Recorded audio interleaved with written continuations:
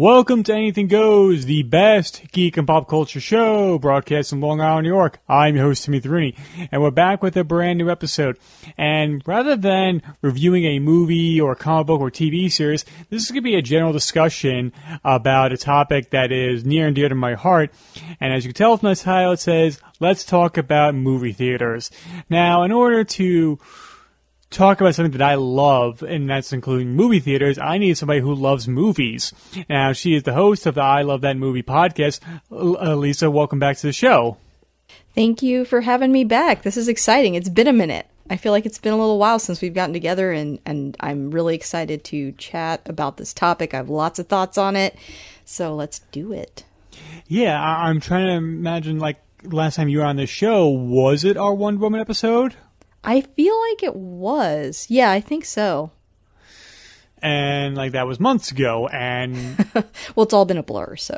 Yeah, it is. There's a reason why on my Instagram story last night, you can follow me on Instagram at This Is Tim Rooney, where I just posted that still from The Princess Bride, like, I just sucked 1 year away from your life. Tell me, how do you feel? And I imagine that's how 2020 is. It's just Christopher Guest slowly sucking the life out of people. Pretty much. Yeah, but like I said, we're talking about movie theaters and our feelings on them and the future of them. So let's jump into our discussion of it right now.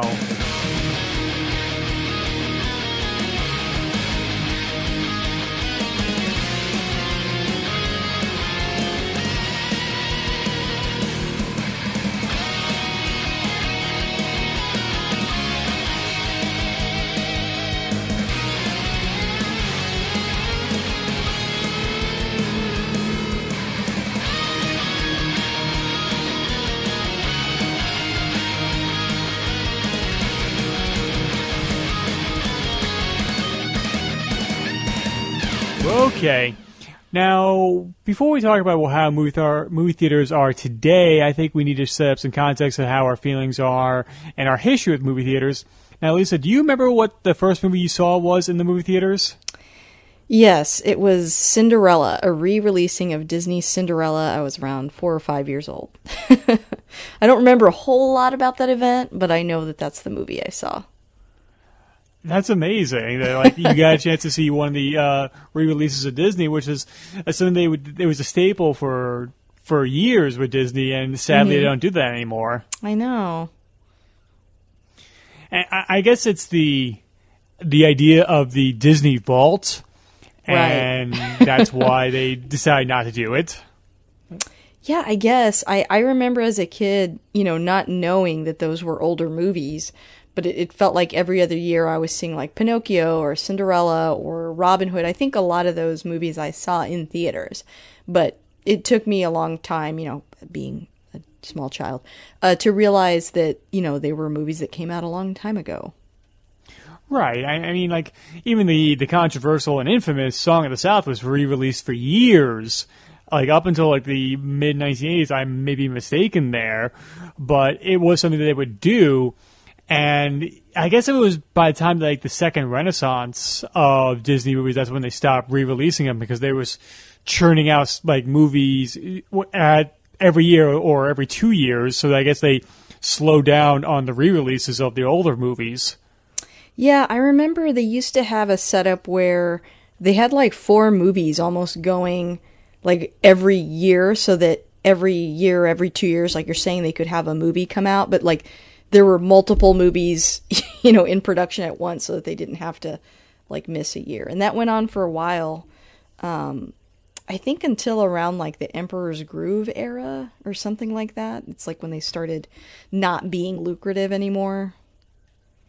Which is unfortunate that it didn't end up, like, continuing or anything. But I get the business mind of it, that it's like, oh no, we can make more money by forced scarcity, and as well as home video, and the fact that the Disney Channel became a real huge thing in the late 90s into the early 2000s.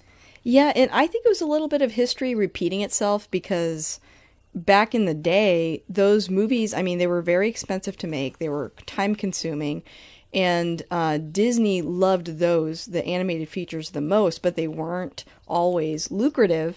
And it was much cheaper to make like those, movies that you would see like on TV, or just live action movies were cheaper. And for a long time, he shifted from working solely on animated stuff to Disneyland. And he would use like the Disney Channel, the weekly like movie night that they used to have, to fund that park. So he was always like more interested in the more expensive projects. And I guess for a while, the animated movie thing did work later when technology kind of caught up to it. But then once again, it was like, hey, you know what? This is expensive. And not every single thing that we put out is a hit. Maybe we should slow down. Right. I mean, that's the curious thing about the live action, not live action, but the full-length animated movies from Disney, that after Snow White, the next few were kind of flops. I mean, like, right. Fantasia's a huge flop, despite the ambition of it. Mm-hmm. Yeah. And it was just unfortunate, like, things like Dumbo, which was like a very, like, that's barely a 60-minute length movie.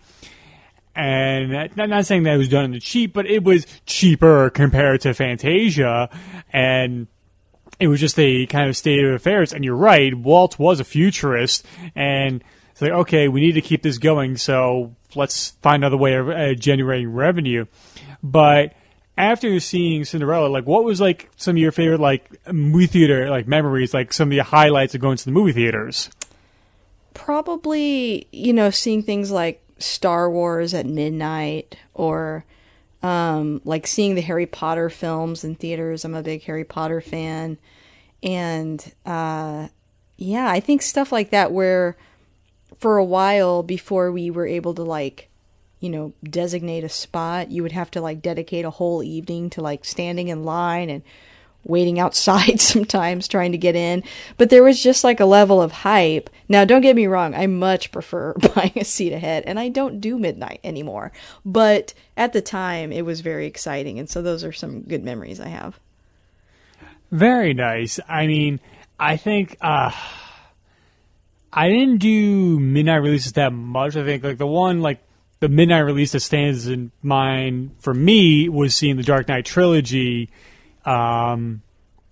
back to back with the release of Dark Knight Rises at midnight, and the whirlwind of that was trying to just like the endurance test of sitting through all three of those movies and then the drive home afterwards. I'm just glad I went to the closest theater. Like, it was barely 2 miles away from my house, so it was not too bad for me. Especially as somebody who's fallen asleep behind the wheel before, which is not fun. It is very scary when you wake up while you're behind the wheel of a car. Yeah, that's terrifying and unsafe. Yes, no, be careful. Like, Drive safe, everyone. Yes, and yeah, it's only happened to me once, but I remember it was like 3-lane road, the highway, and I'm driving down, and I was coming back from my friend Mike's house, and like I blink, and then next thing I know, I'm like, my tires like with the like the things on the side of the road. I'm like, oh, I'm over here now. Oh, I think everyone's experienced that at least once, for sure. Yeah, it's the downside where I'm able to fall asleep anywhere at any time. I say it's the benefit. Like, I could fall asleep on the type of a rusty wooden crate with nails sticking out of it, and I can find that to be comfortable. The problem is, if I'm in some sense of comfortability, I can fall asleep too easily. Gotcha. And you're right, like seeing stuff like Star Wars and kind of touchstone movies in the movie theater, it just is. Sure, I guess we're being very nostalgic about that. And I know being nostalgic can be a double-edged sword, especially people around our age, because like, oh, you're just being nostalgic and like you're being a real Gen Xer or a boomer, or like, all right, whatever, dude. Like, wait till they get there. There's a reason why all these old people love it so much. I mean, I think it's just a natural progression. Oh yeah, everybody gets old, and you know what? The people who are very like of the moment right now, one day you'll be old and consider the out of touch people. Yeah, exactly. I'm slowly realizing that as I approach 30. I'm like, you know what? The stuff I really like, I'm really I'm going to be considered old to some people. Yeah, you're going to be 1 year away from like, oh, my music was better back in the day and stuff like that. I'm always trying so hard not to turn into that person. Oh, yeah. I mean, that's why, like, I didn't listen to the music of my day anyway. Like, I'm not a Linkin Park fan or Blink-182 fan, so that's why I can't really give people shit for that. But, like, if you ever catch me, like, calling somebody out, like, well, back in my day, or, like, music was a little bit better when I was younger, you have permission to slap me, Lisa, because you know what? Just to keep me in check and realize, okay, you're turning into an old person. Right, we'll hold each other accountable. Exactly. But the reason why I correlate this with movie theaters is because I'm not that much of a religious person anymore, but like the closest thing I have to a ritual that I engage with is going to the movie theaters. I mean, prior to this year, I would go several times a month. Like, I was this close to signing up to AMC. Like, was it Star I never Pass? remembered the name of it. It's like the Stub List or something, the AMC Stub List. I don't know. I had a membership to that, yeah.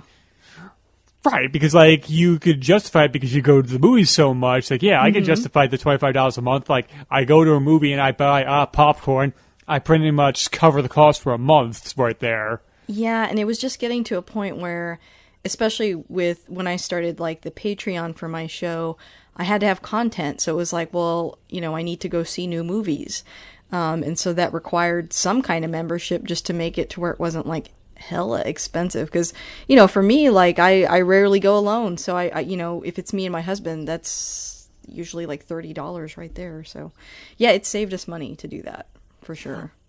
Right, and now I'm just imagining you consuming things in order to generate content via Patreon. You just look like Kirby, just take in all the media that you can. It was challenging, and so many people are so much better at that. Like, they're able to see every single movie, and I'm like, well, I can't do that. I'm doing my best here.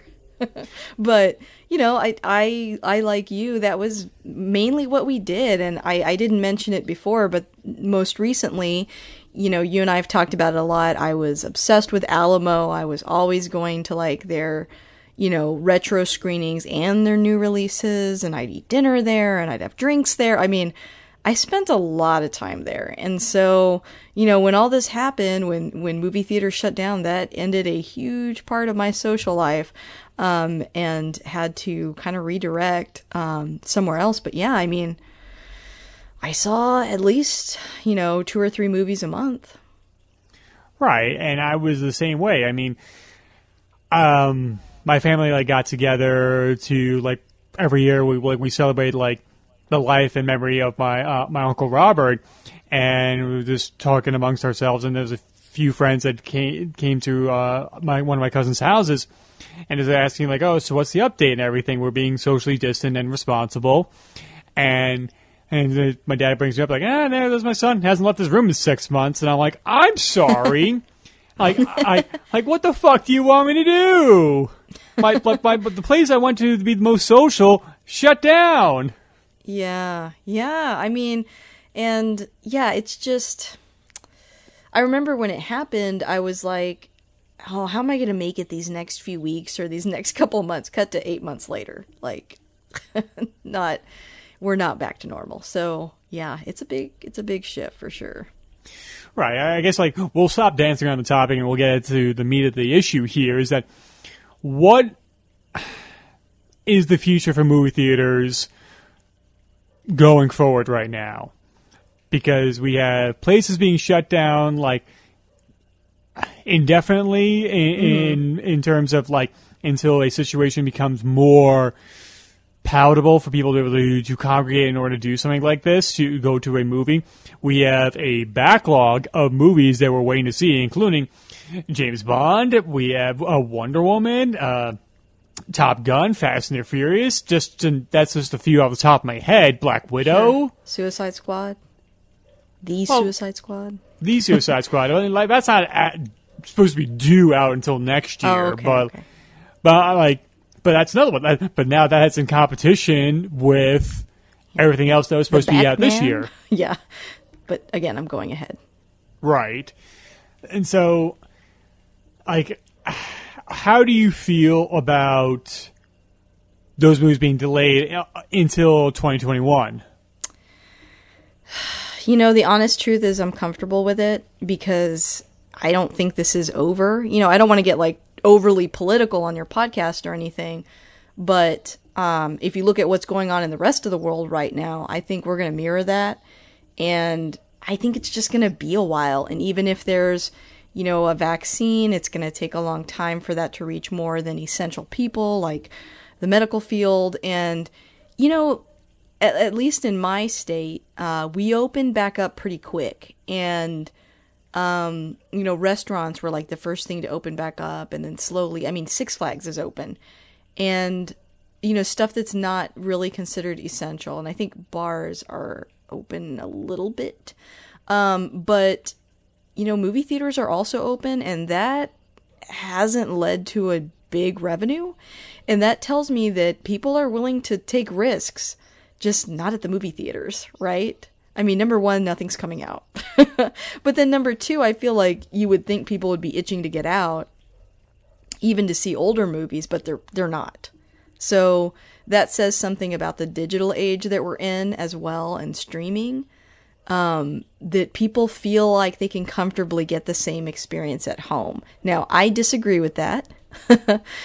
Being a huge supporter of movie theaters, but I'm saying the general population is like, do I risk it or do I just stay home and stream it? And I think a lot of people were already choosing to stay home and stream it, and this latest thing that's happened has only like hastened that.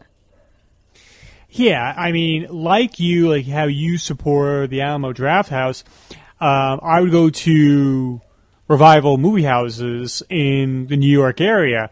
Like the most famous one I go to is the Cinema Arts Center. That's the one I frequent the most. Mm-hmm. Where Retro Picture Show usually shows as a double bill of horror movies on 35 millimeter film. Or I'll go into the city and I'll go to the Village East Cinema. That's why I saw 2001 on 70 millimeter. That's why I saw Joker and Once Upon a Time in Hollywood on 70 millimeter. Like, I think I played hooky for one day to go see The Thing last year or 2 years ago I've on seen 35. The Thing in theaters too. Yeah.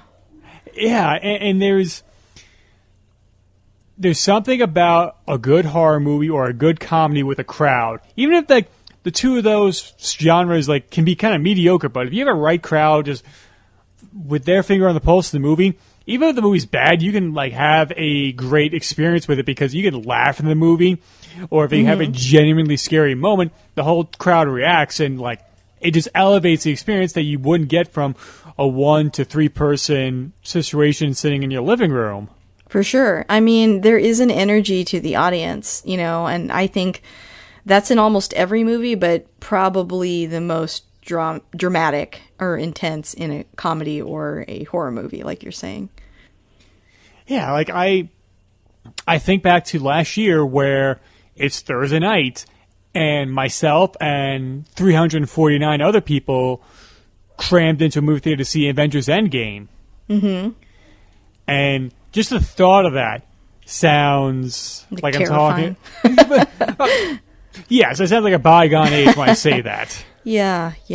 I mean, my personal feeling is if I have to wait for something to be safe, then I'm willing to do that. And I know there's probably a lot of people that don't feel that way or wish that things were different, but I think the studio is looking at what happened like with Mulan and Tenet, and they're thinking, you know, it's going to be to our benefit to wait.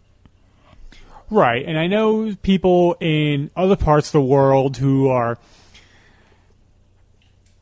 under the leadership of a responsible government where everything is far more safe.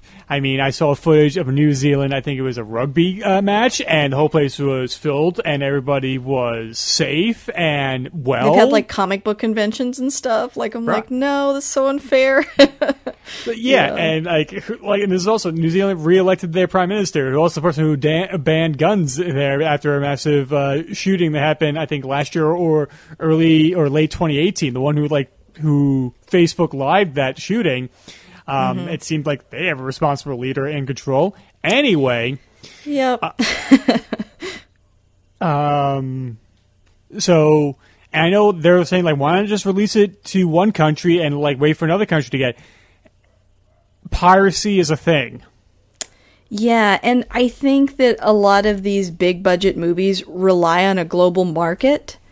And if you're missing a key part of that global market, it's not going to be profitable. I mean, we've just reached that point in movies where their budgets are so big that, and their marketing campaigns are so big that it's not going to be enough money if they just release it in one place. No, I mean, James Cameron's Avatar was the highest grossing movie for just about 10 years. And it was also the most pirated movie of all time. They lost hundreds of millions of dollars just in piracy alone. I'm sure. I mean, that's a concern with everything, movies and TV. Yeah, and you wonder, like, sure, like, okay, say they released it to the Eastern Hemisphere. And what's the stop for the Western Hemisphere and everybody else to steal it and have no reason to go to the movie theater when it's eventually released here? Yeah, and just all the leaked pictures and spoilers and stuff. I mean, it's like by the time it comes out, we'll feel like we have seen it. Exactly. And now, not advocating just open up movie theaters and let the cards fall. Like, no. I want to be safe and responsible here. I just want and this is a first world problem, I realize this, and I would just like some kind of insurance that movie theaters will be able to survive the foreseeable future. You know, I personally think that they will. I just think it will be really different. I think that... I mean, do you want to get into, like, the future now, or are we jumping ahead? Might as well. Okay. Like, the topic has led in that direction, so might as well. Okay. So I've been kind of pitching this idea for a while. But when, like, I guess history, when, people used to paint and then photography came out, painting didn't go away. When, radio came out, it didn't go, books didn't go away. And then when TV came out, radio didn't go away. Things change. They evolve. And I think, same with like plays and theater. There's still Broadway shows, there's still theater. Why do people attend that when they could just watch a movie? Why do they care so much about a live performance? But they do. And so I think with movie theaters, they're going to change and evolve. We're not going to see as many movies in theaters anymore. I think there's a lot of movies that have been released on Netflix this year. And after we watched them, I told my husband, I'm like, can you imagine actually going to the theater for this? Or like we were watching like Paranormal Activity 3. I like that movie. It's entertaining. But it's like a B horror. Like I don't think people would rush to the theater to see that anymore. So I think some movies will have that driving power that gets people into a theater that want to see it in IMAX, that want to have that experience. And then some movies won't. And I think, it will become more... I think eventually, like, everything will be both streamed and in theaters, and going to the theater will be a choice, like it's a choice to go to a retro arcade or something.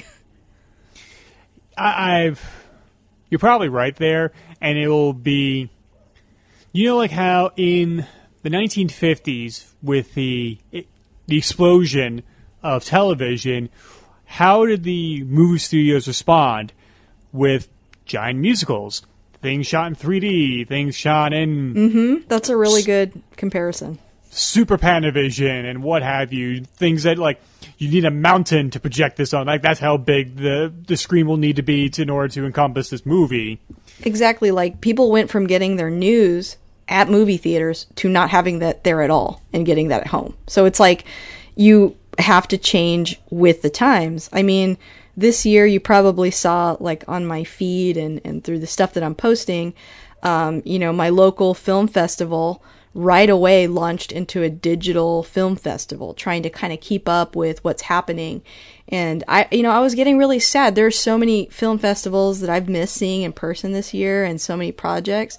But I think, Bart Weiss had a really good point when he said, we just have to change with the times. Technology is changing. This is also exciting. Like, instead of being so sad that things are changing, like, be excited and invest in, the film scene in different ways. I've been going to drive-in movies, recently. Never thought about doing that a whole lot before. I had a couple of times, there's a couple drive-ins here.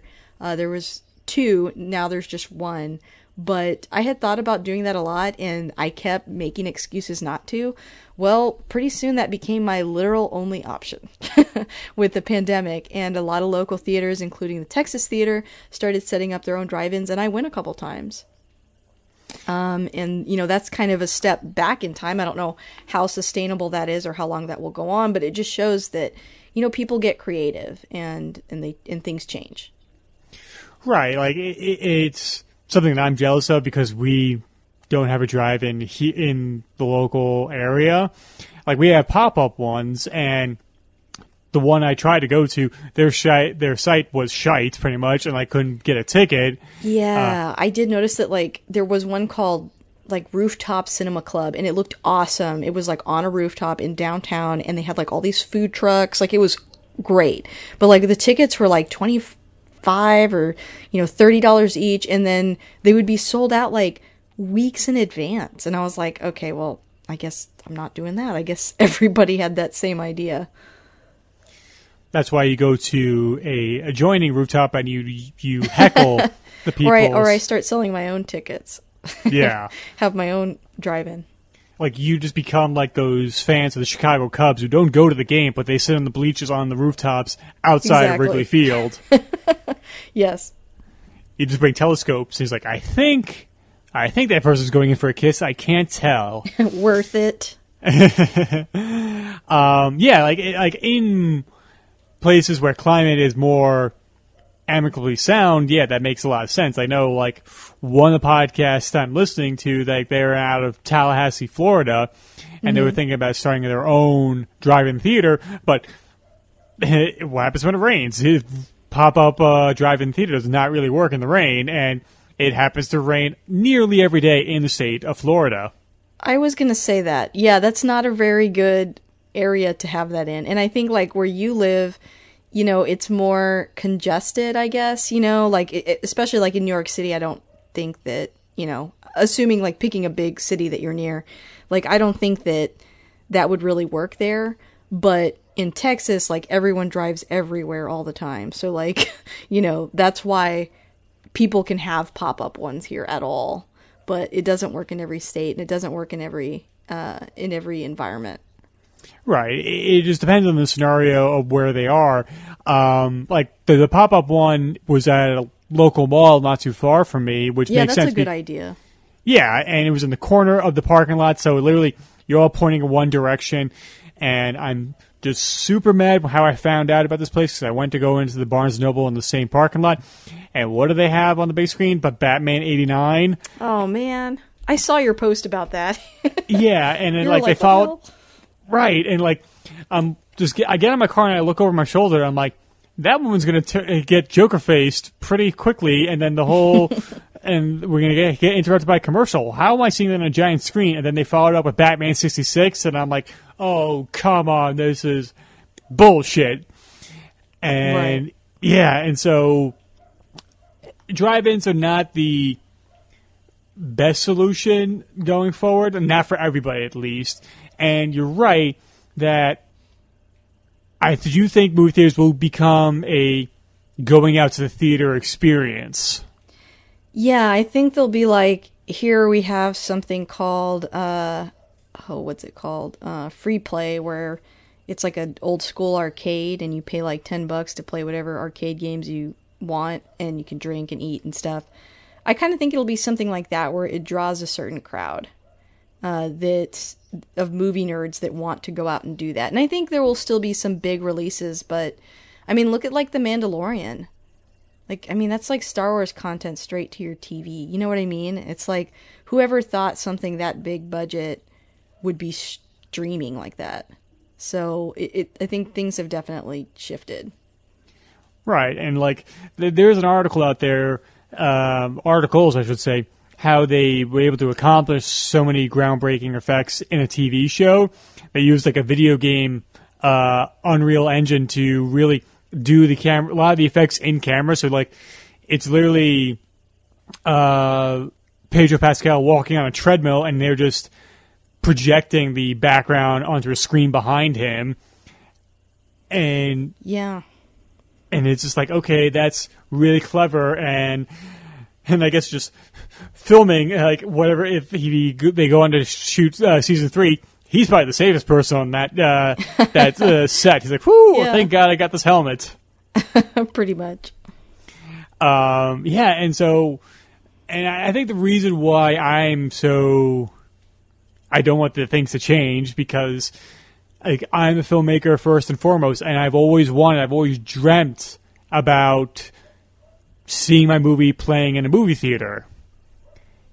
And I am coming to the realization, whatever stuff I make, it's probably just going to be it'll be 90% it'll be for online viewing, and then very luckily, very seldom it will be in a movie theater being seen by people.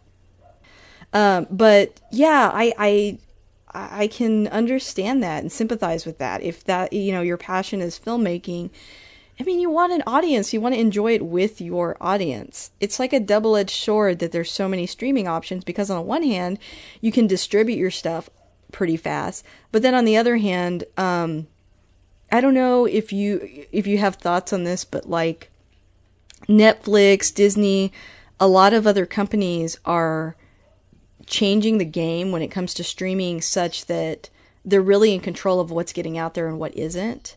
And they're very invested in, like, established IP. And let's say they hire you to write an established IP character or films, direct something like that, then it's kind of not yours. And so it's weird. It's like it's turning into that old Hollywood system of like everything is theirs again. And that kind of worries me as well. But that's a tangent, I guess, for another time. But yeah, I just think in general, I think that you'll have those still. I think you'll still be able to attend screenings with your audience. I think it'll just be either smaller or just overall there will be less screens. Yeah, I mean, the reason why I'm chasing the dragon when it comes to that kind of satisfaction is because the first short film I ever did, like the first one I consider that I really put my heart and soul into, was for a 48-hour film festival or film challenge that my college did. And like you have to make a horror movie. You have to include like one of these props or one of these lines. Awesome. I love those kind of contests. We have something like that here. Yeah, they're so much fun because, like, okay, you get a few friends together and you don't sleep for an entire weekend, and from idea to delivery you have 48 hours, and the following weekend you showcase them to whatever audience shows up into the auditorium. And so I got a whole theater of 150 people to jump in fright from something from that short film. And so since then, I'm like, okay, like I want to be able to do that for my entire life. I want to be able to generate that kind of effect on people. And how this experience is going, sure, like I'm sure the people who made Bird Box probably got a lot of satisfaction, but not seeing people in a theater react to it was probably a little disappointing. I might be projecting there or not. I mean, yeah, it would be interesting to get people like that's opinion on stuff. Like, I mean, think about, Bly Manor is out right now on Netflix. Great show. House on Haunting Hill. Like, those also don't have audiences, right? So where, the only feedback they can see is just online, right? By how many people download it and watch it, and that's it. Yes, and the faceless metadata collectors of Netflix telling them you did a good job. Yeah. I think they are portrayed by the Nazgul from Lord of the Rings. I think those are the ones who control the data of Netflix. Seriously. And you're right. It is going back to what you were saying before. Like now that there was a law that was overturned, it was to protect. It was kind of like a breaking up of a monopolies of like how back in the day in the old studio system where studios owned their own movie theaters. Mm-hmm. And it was like, okay, from idea to distribution, movie studios owned their entire process, including people under contracts. And those were broken up because of antitrust laws, but that was overturned, I believe either late last year or early this year. So like Netflix does own a movie theater. Pretty soon, if movie theaters do come back, I will not be surprised to see movie theaters owned by, or movie theater chains now owned by AT&T or Disney or Amazon. Yeah, and it's funny. I had a conversation with someone in my family who is very pro, like, oh, well, that's the American dream, and, they earned it kind of mindset. And I'm like, I think if you go back in your history books and you look at, like, what happened to people like Buster Keaton or, a lot of old Hollywood stars and really, inventive, visionary people, that system of, having them under contract, forcing them to churn out a bunch of content, it's damaging to the process. I mean, that you end up with stuff that is not their best. And you can see that reflected in their work. So it's like, it's not a good idea, because a lot of our favorite movies that have come out, like on your podcast, you're talking about Back to the Future, something like that doesn't happen under that model. Because it's like it becomes very restricted, and well, we're only going to put out what we think is going to work 100% of the time. And when no one creative is in charge of what comes out, then you don't get creative stuff, Right. I mean, there's a reason why the Screen Actors Guild was created. Mm-hmm. It was to protect actors from unsafe working conditions and the hellish things they had to go through to make movies. Right. And I think, like I said, a lot of this it's so far in the rearview mirror that people are kind of like, I mean, unless you like read up on that and know that, you don't know. You don't know what you don't know. So you're just kind of like, well, what's wrong with, one company being in charge of everything? And it's like, well, it doesn't always work out well. No, because then, like, we are speeding to the world of WALL-E. Mm-hmm. Yeah, it's like, people are always complaining, oh, there's no original content out there. Well, this is going to, destroy original content. So if you care about that, you should care about this. Yeah.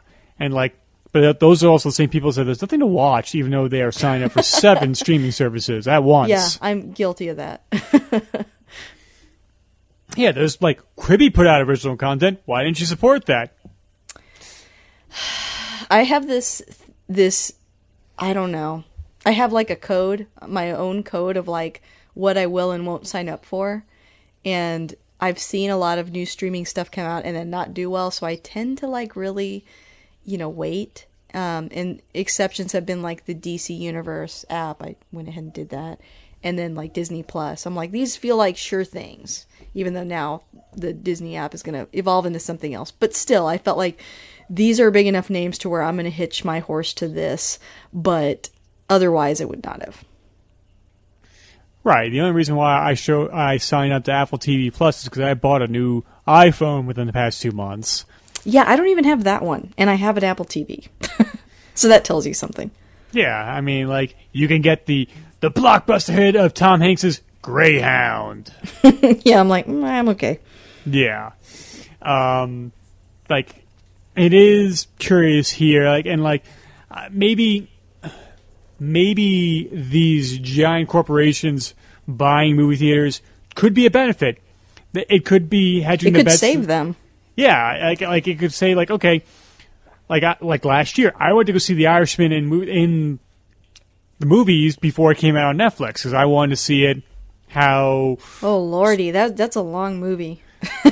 Yes, it was, and the movie and I got a large cherry Coke, and I'm just I'm just gonna sit here and enjoy it. Damn. I started watching the movie sitting straight up, and by the end I'm just slinking down in my seat, just don't pee yourself, don't pee yourself, don't do it. Was it Ray that was I'm not drinking any liquids, I'm not eating any food an hour before, and I was man, I just cannot do that. I can't. It's just part of being there for me. Yeah, I mean, that's the place where my go-to, I'll have a bottle of water and some sort of candy, whether it be a box of the bunch of crunch bites or M&Ms or what have you. And, like, if I want to get special, like, I'll get a soda. But, like, those are, like, rare occasions. But not having anything in a movie theater, that's just weird. Yeah. I don't know. It's like I'm going out. You know? I want to, like, enjoy myself. Exactly. And whenever, like, my friend Nikki and I, whenever we see movies, like, yes, we'll buy the overpriced nachos. And extra cheese, please. Yeah, I mean, like I said, when we go to Alamo, it's like I get dinner, like an okay dinner that, I mean, they don't change the menu often, so you're kind of getting the same thing, and I walk out of there and look at my receipt, and I'm always horrified, because I've already spent like $30, and then I spend like, I don't know, $70 more, and yeah, it's a lot, but I was like addicted to it. You know, I did a lot. I've saved a lot of money these past few months. Well, yeah. I mean, I just hope he just, like a lot of people, it's like, all right, we stopped spending money on this, but we start spending money on all this online shopping. Yeah, not excessively. I guess our thing was going out to eat or going to the movies, so, you know, with that kind of curtailed, and even when you do, like, takeout, it's still significantly cheaper, because you're not... Well, for us, like, we would go out to eat and then also get, like, 1 or 2 drinks, and that would add, like, between 2 people, that adds, like, you know, $20 to every tab. So we've saved a lot of money. Well, that's good. And it is curious, like, to see how, like, I wonder, would it be beneficial to release some of these movies to streaming, like, okay, not streaming, but, like, all right, pay-per-view. Like, okay... Yeah, I think there are some on that list that I would be totally fine streaming, and I know that would hurt some feelings, but I'd be cool with it. All right, then you can't just say that and not name names. You're going to have to spill the beans on what movies would you be okay paying for to see at home. You might have to jog my memory a little bit, but, like, Black Widow comes to mind. Right. Not super invested in that. I would even be okay with Wonder Woman, which I know that people would be like, no, because, I mean, it's like, we had the first one already, and that was, like, such a big milestone. So the second one, I'm like, well, I could see that from home. Not Batman. I do want to wait for that. I'm going to end up streaming Tenet, even though I'd prefer to see it in a theater. But again, I'm okay with them holding some stuff off. What about Bond? Wow, I would much rather see Bond at the theater. Yeah. If it's not possible, I will stream it. But, yeah, that would hurt. Right. I mean, it's just... It's cinematic. It's something that deserves to be... Anyway, yeah. I mean, hindsight being 2020, the lamest joke of this year... The fact that both yeah. Wonder Woman and Bond was supposed to come out last year and got pushed to 2020. Yep. It's painful. That's fucking why Joker. Yeah. It's painful, but it is what it is. You know, or as our president would say. I'm just kidding. Sorry. Terrible joke. No. I take the virus very seriously. I disagree with our current president. I'm going to say current because hopefully things will change. Yes. Yeah, like this will be dropping on election day anyway, so. Oh, damn. Oh, okay. Well, I feel sorry for future me no matter what happens. Yes. Yeah, like it is like Wonder Woman was supposed to come out in November last year, but like they thought that being so close to Joker would have cannibalized that box office. So they pushed it to 2020, and No Time to Die was same thing. That was pushed to 2020. That one hurts, yeah. And the fact that it's going to be the last Craig Bond movie, and if I was a betting man, it's probably going to be the last James Bond 007 movie. Really? I don't know. I don't think so, but that's an interesting take. I don't know. I think there'll be another one. I think there'll be another 007 movie. Oh, I see what you're saying. You don't think the name will be James Bond? Yes. Okay, maybe. Like, I can see the moniker going on, like we have the one actress who seems to be his replacement while he's left the 00 sector. Like, I can see them continuing on with her as 007. Yeah, maybe. Or at least establishing that it could be a different person. Right. I mean, that's Yeah. the thing. Like, Double O's numbers, like, go from person to person. And I know that goes with a lot of people's theories, like, James Bond is just a moniker. And, like, there was that idea kicking around where we could have had all the actors who's played James Bond in the past show up in one movie. Isn't it funny how far we've come, though, from just a few years ago where people were like, James Bond can't be black. And now it's, like, even silly that we're worried that anyone would bring that up now. Like, Yeah. I feel like I mean, now the new problem is like, what if she's a woman? But, like, I feel like slowly our audience has realized how ridiculous that is. You know? Like, it just feels like people are so much more open to that now than they were, like, 5 years ago. I mean, I would hope that's the general consensus. Yeah, maybe mean- I'm being optimistic. I don't know. Yeah. like I can...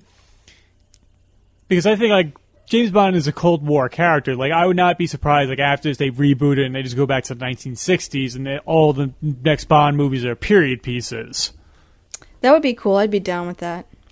Yeah, I mean, hell, like, Tarantino wanted to do his version of Casino Royale in the 60s in black and white.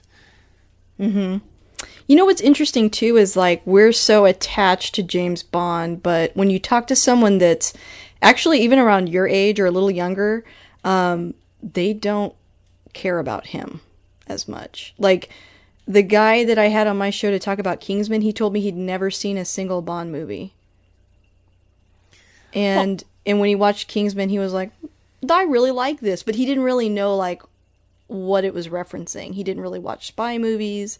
And I was thinking about it, and I'm like, yeah, I mean, there was a big gap in between the Bond films, and so I think there's, like, a whole generation of people that are like, who cares, you know? So I don't know, like, they'll definitely have to either cater to an older audience or evolve the character and make it more contemporary.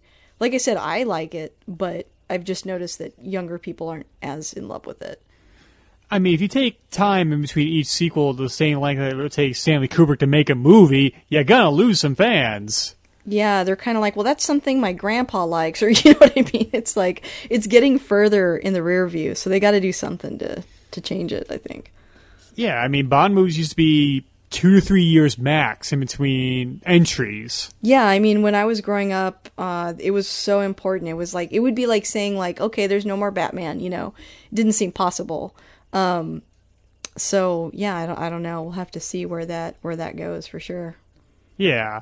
And that Tarantino Casino Royale idea was as solid and it was tangible as his Star Trek movie. I knew that wasn't going to happen. Watch me say that it somehow does happen, though. I mean, fuck it. I mean, the world's been so weird right now. Like, you know what?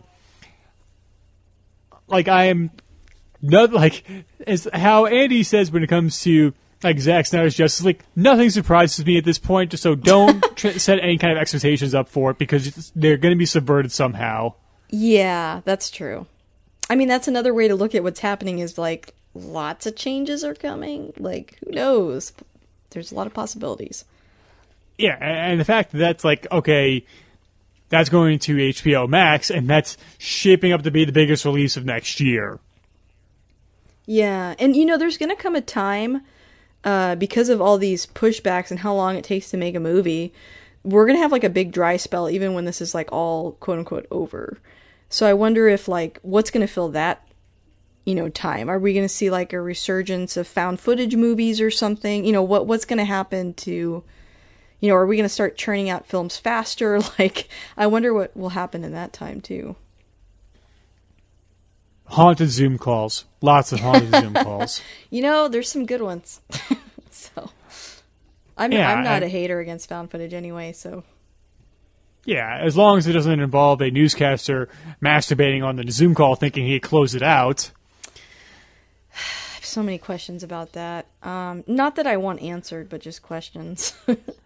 Like, I'm just dumbfounded. Like, it's easy to exit out a window and close out Zoom. Like, I assume he's a little bit of technologically advanced. And plus, that's a work computer. Don't do that on your work computer because you're going to have to give that back eventually. When I read the article, it kind of sounded to me like he had two things going on at the same time, and the other thing was on a chat. I think that's why it happened. It's still insane, if not even more insane. And also the level of confidence that man had that he could toggle between those two things it's something. Word choice right there. Toggle between two different things right there. Yeah, well, you're not wrong. Yeah, exactly. So, I don't know. I maybe we'll see more of, like, you mentioned earlier the 48-hour film race, something like that. I mean, I don't know. We'll see what happens. Yeah, it definitely seems like we're going to be seeing more stuff done in the studio and not on location. For sure. It's just easier because they can, like, control, like, who's being tested and, who comes on and off set and stuff like that. Unless you got your wild Batmans out there getting COVID. Right. I mean, like, there was if you want a masterclass in filmmaking podcasting, track down any of the interviews that Christopher McQuarrie's done on the Mission Impossible movies, because they're worth their weight in gold. And he did this one, I think it was like with Jeff Goldman, not Jeff Goldblum, but it's Goldsmith. It's called the Q&A, and he did like this 2-hour episode on Mission Impossible Fallout. I mean, if you want to listen to that, and then McQuarrie's 2-part interview on the Empire Film Podcast, it's like you have like close to 6 hours worth of content talking about that movie.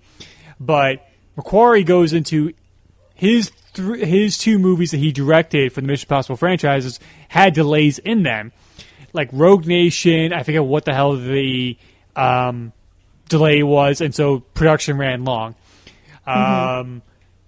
Fallout, Tom Cruise broke his ankle, so there was a break in production for about 6 weeks.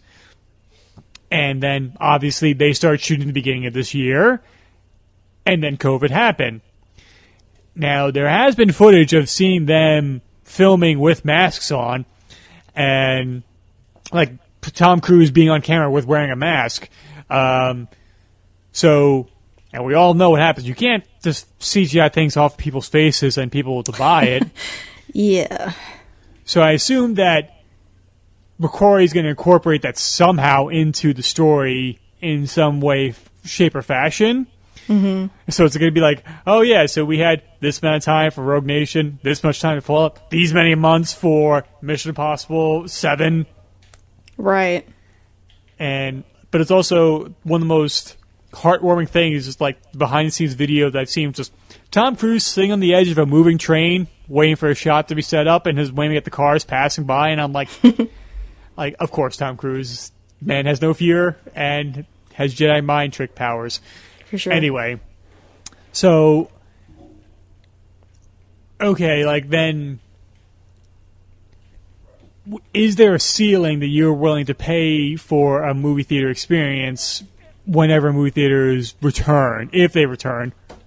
Knock on wood. That's a good question. I don't know. I think if anything, they're going to have to lower the price at first to get people back in. Right. So, yeah, I mean, I think I'm comfortable paying what I was paying before, but not much more.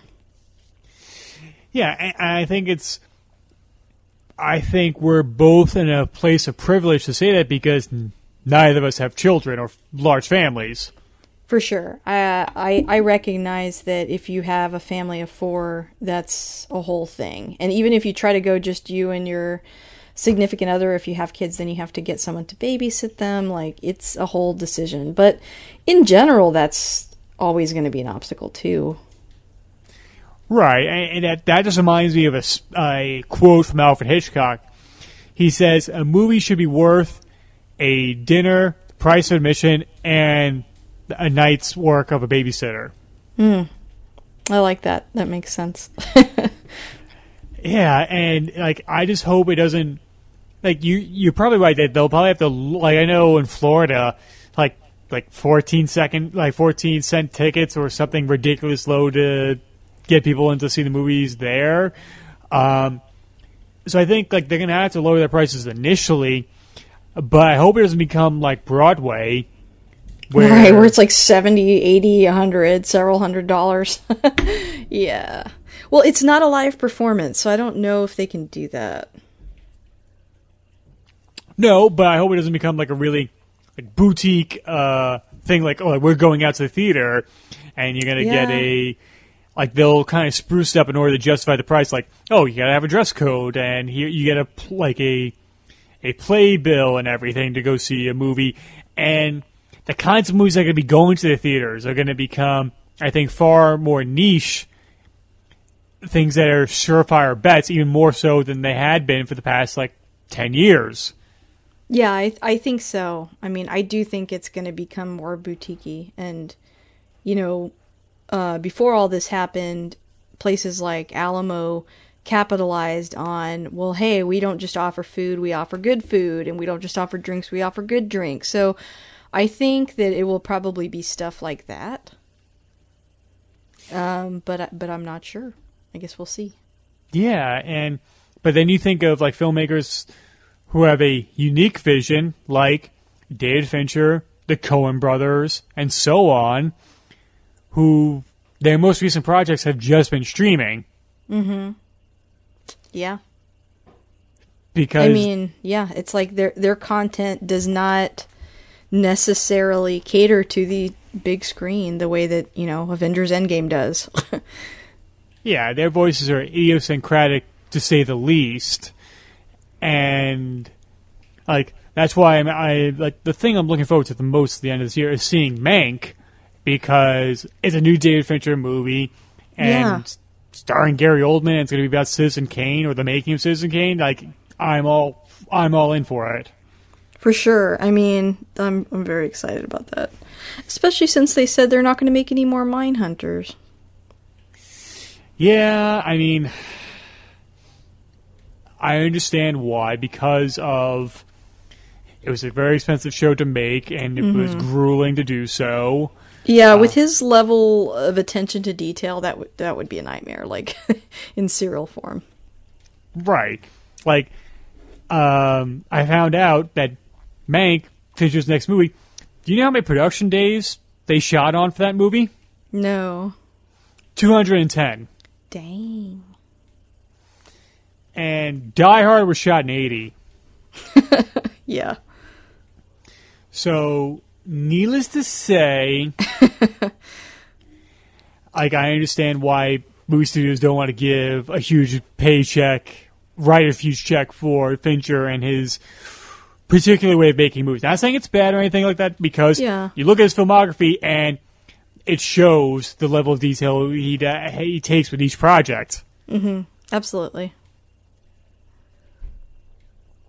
So yeah, like, I hope people find this episode enjoyable, not just us bitching for an hour about, like, back in our day, we got to see all kinds of movies in the movie theater. Yeah, it's interesting, you know, as we go forward, what will the younger generation think? Are they like, why would I waste all that time doing that? You know, like, how are they going to feel about it? I don't know. I'm not down about it, though, if I'm honest. I think things will change, but I'm not upset. At least not currently. Right. I guess it's just me being afraid of change. That's all. I think that's what this whole episode, this podcast is just it's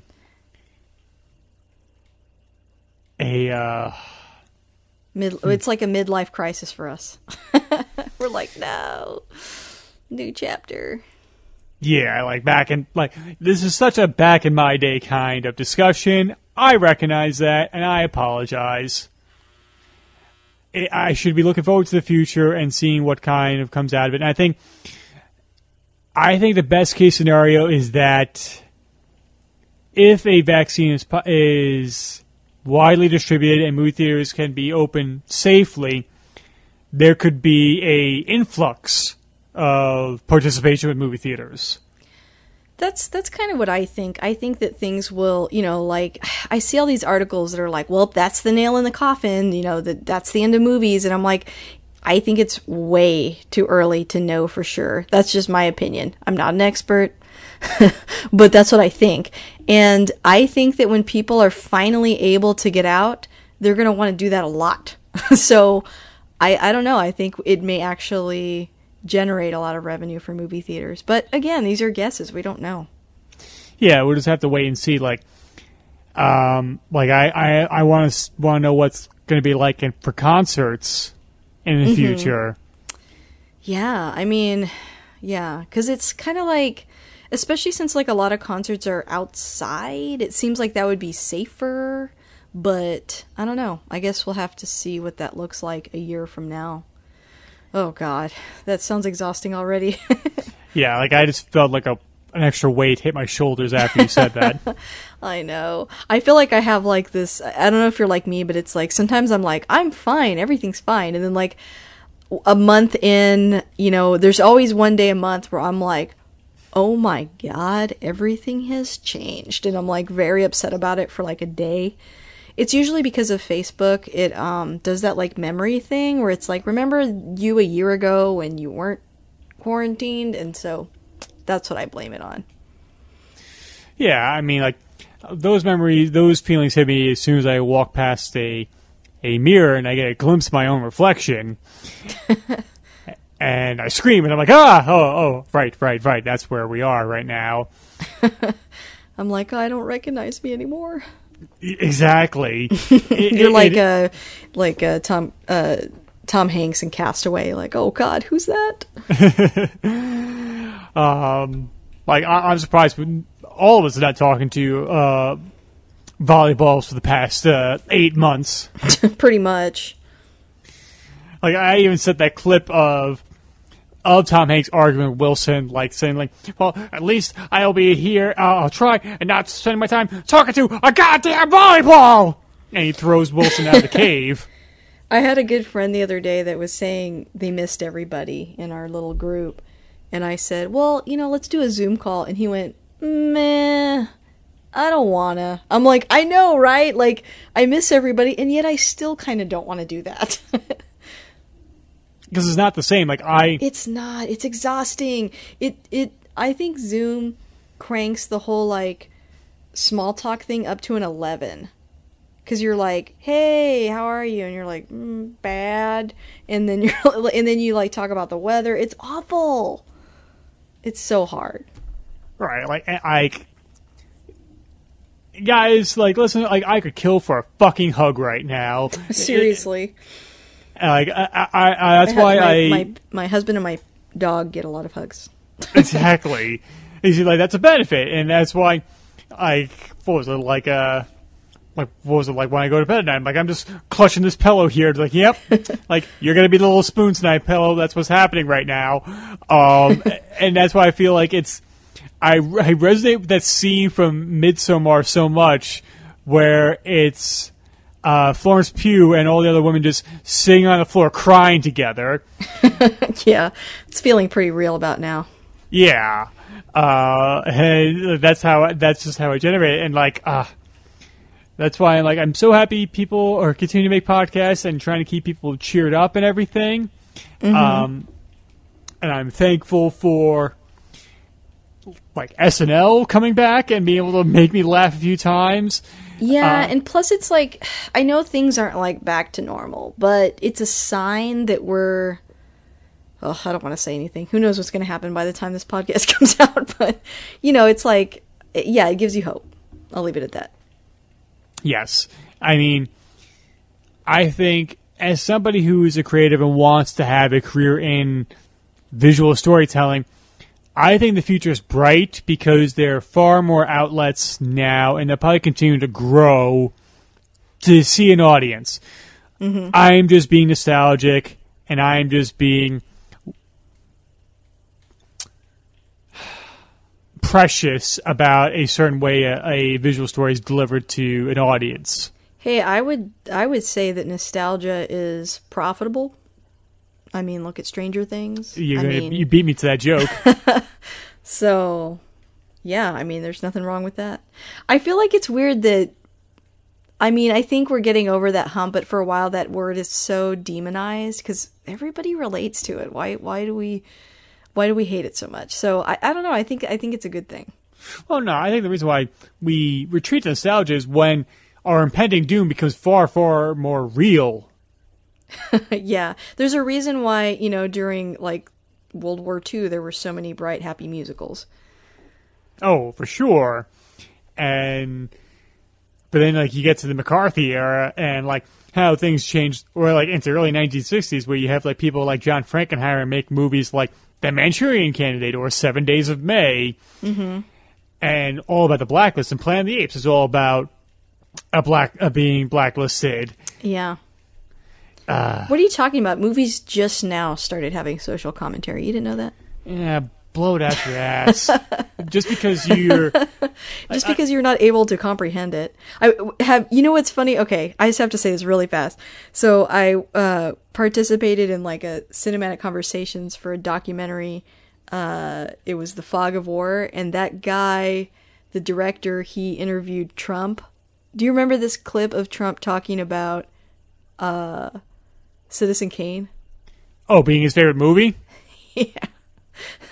And we watched that clip again, and man, that is so funny.